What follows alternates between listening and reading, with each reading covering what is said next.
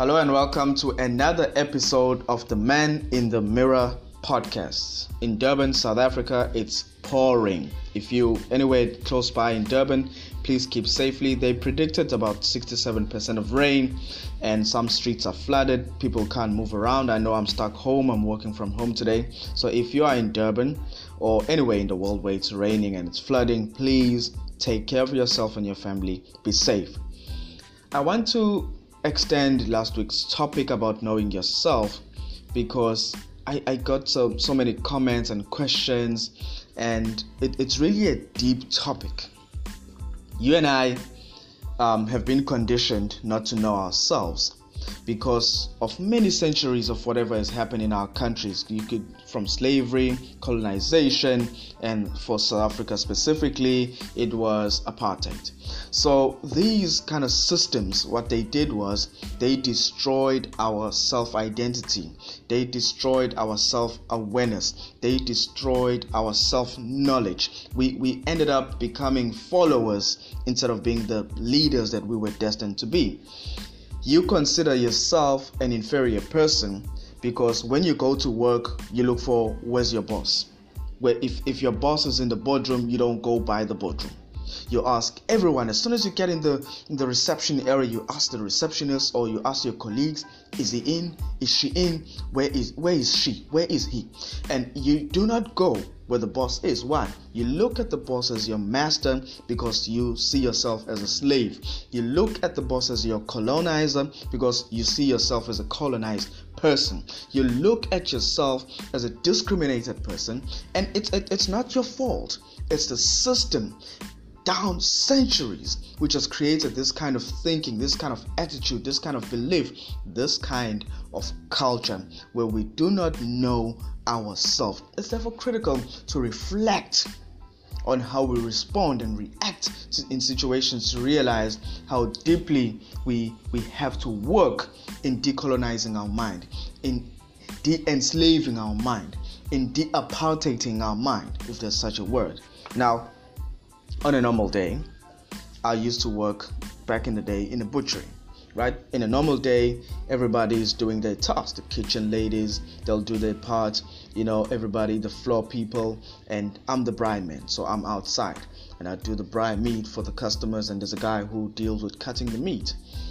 And in the middle of the day, what would happen is, because it's sometimes quiet in the shop, people will sit around. So the floor people will sit where usually the customers would sit, and the kitchen staff will perhaps go behind the shop and sit around there, and I'll be up in the front, obviously trying to get customers, and obviously sometimes I'll just be standing, and the butchery man, the meat cutter, would be there standing by his machine, and sometimes he'll sit on the floor like where the other people are sitting, where customers would sit in the chairs and the tables. But soon as everybody sees the owner's car, he's still going to pick a spot for parking. But soon as they see that, the colonized mind kicks in. The discriminated mind, the inferior mind, the slavery mind kicks in. Everybody, they've done their job. The shop is clean. They just waiting for customers. But they will start dusting things that don't need to be dusted. At one time, the guy who cuts the meat almost cut his finger because he was cutting meat that's already been cut. So when you don't know yourself, essentially what happens is you start reacting to situations and responding. That's why you find a spouse shouting at their partner. That's why you find a parent just baiting the hell out of their child. They don't even know what they're doing. You know why? They're reacting to a situation because of their conditioning. They don't know who they are, so they're just reacting. They're just jumping into the situation. And what I want to talk about today is reflecting on how well do you know yourself? That's the question. How well do you know yourself? And we call this self-awareness. And the two fundamental words here are character and feelings, because self-awareness is conscious knowledge of your character and your feelings. But your character comes from the way you feel. Your feelings, however, are formed by the way you think. Now, here's a problem. Most people don't think.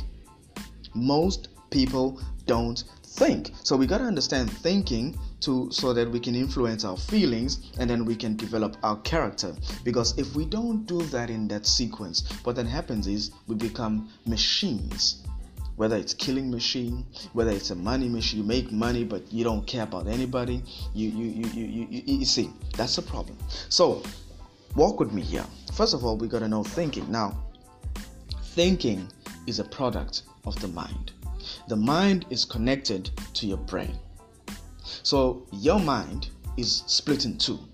There's the thinking mind, the intellectual mind, that's your conscious mind. And then there's the emotional mind, your subconscious mind. Now, many things go through your thinking mind, but once they get into your emotional mind, they get acted on.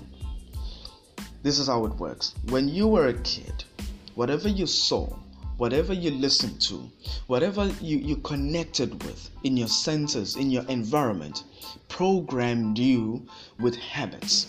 So you begin to learn habits like picking up a spoon, tying your shoelaces, whatever habits you have, they took time and practice. But over a period of time, in the first 5 years, you got programmed with habits, depending on the environment you come from, the family you come from.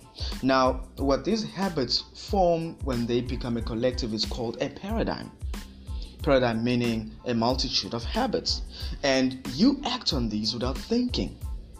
So if you were coming from an environment that programmed you to be a slave instead of being a master, to be a follower instead of being a leader, to be a subordinate instead of being the manager, what then happens is you see yourself as a subordinate, not a position where you are going to move out of.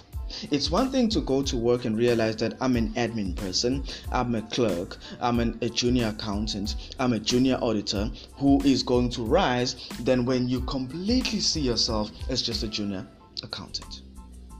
Those are two different things, and those come from the programming where we come from, and obviously the programming from the environment as we grew up, the church we were exposed to, the schools we went to, the friends we kept, in fact the family friends that our family kept, all those constituents produce the kind of thinking that you currently endorse. Now, that kind of thinking produces the way you currently feel about yourself. The reason you feel small, the reason you feel inadequate, the reason you feel you are incapable, the reason you feel you are not good enough is because of your thinking about yourself. It's because of these paradigms. It's because of this habitual thinking pattern.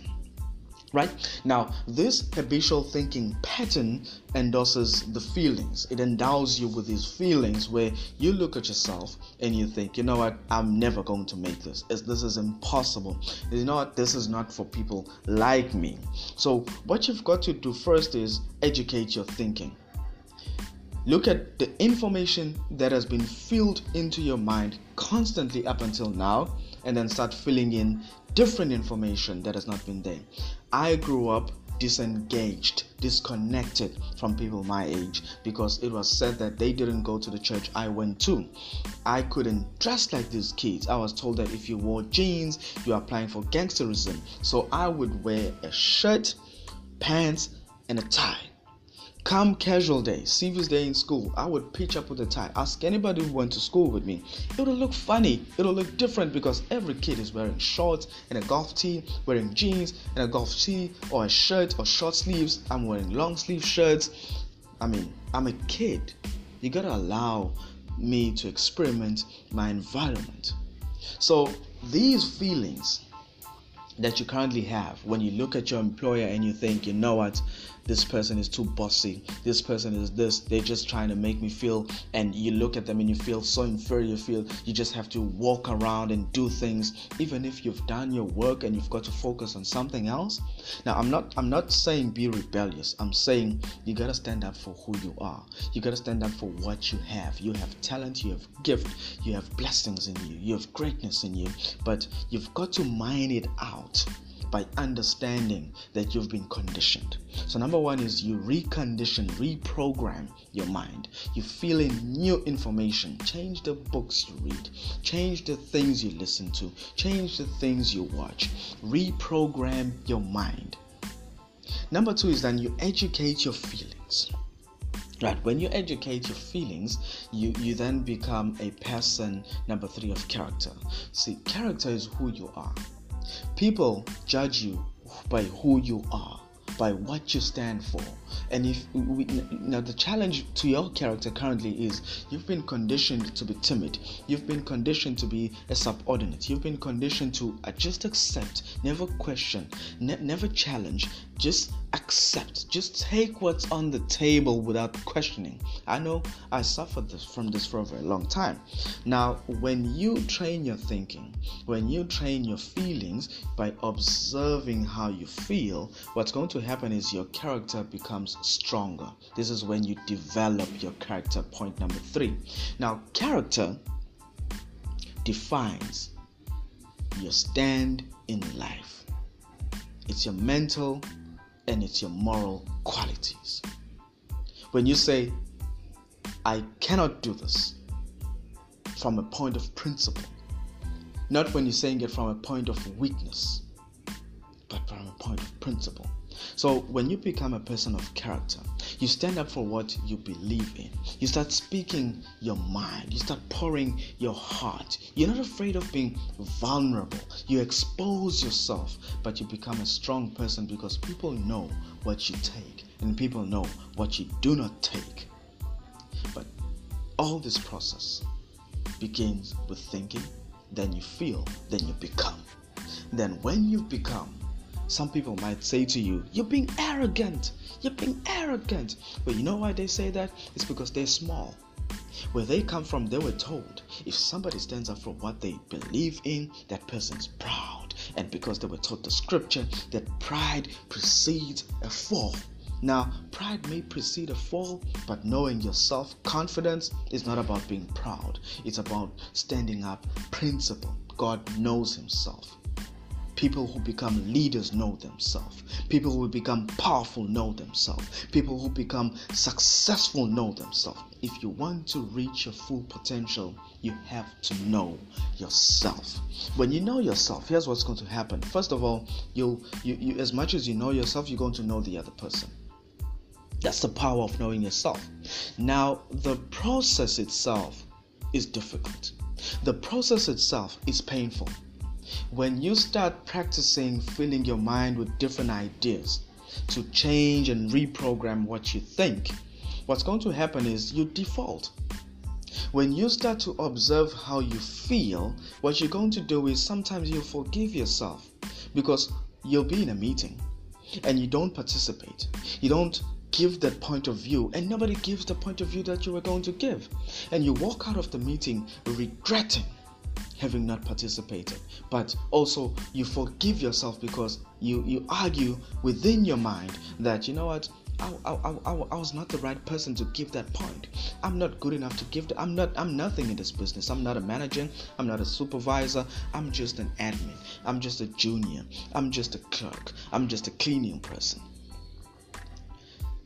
When you know yourself, it comes from being in the process. So each time you stop, each time you default, start again. Each time you default, start again. Start. Even if you stop, start again. I don't know how many times I've restarted the process myself. Over the years, I would start, go maybe a month, be excited, be positive, be happy. One thing happens, I'm off. And then I'll restart again. After a few months, I'll catch up. I'll start again, read the books, listen to the material. And one thing happens. Perhaps I don't have money to pay bills, or I don't have money to eat, or whatever challenge I had. But when that happened, I would stop. I'll stop reading the books. I will wallow in the difficulty. But I tell you what, over the years, I kept starting. And at times I'll stop. And I kept restarting, until you become consistent. That's when you become the person you are meant to be. when you become consistent in developing yourself, when you become consistent in filling your mind with ideas, when you become consistent in studying, listening, watching things that are instructive, when you become consistent in observing how you feel and how you respond to situations, when you become consistent in speaking your mind and setting up for what you believe, we can then say you truly know yourself. When you do that consistently, people start to worship you. Not in the sense that like a pope or a pastor, but they look at you. I mean, I walk down the street, people who don't know me, they give me this glare. They look at me like, this guy's glowing, this guy's a leader, this guy is going to change the world. You know why? Because I started working on me.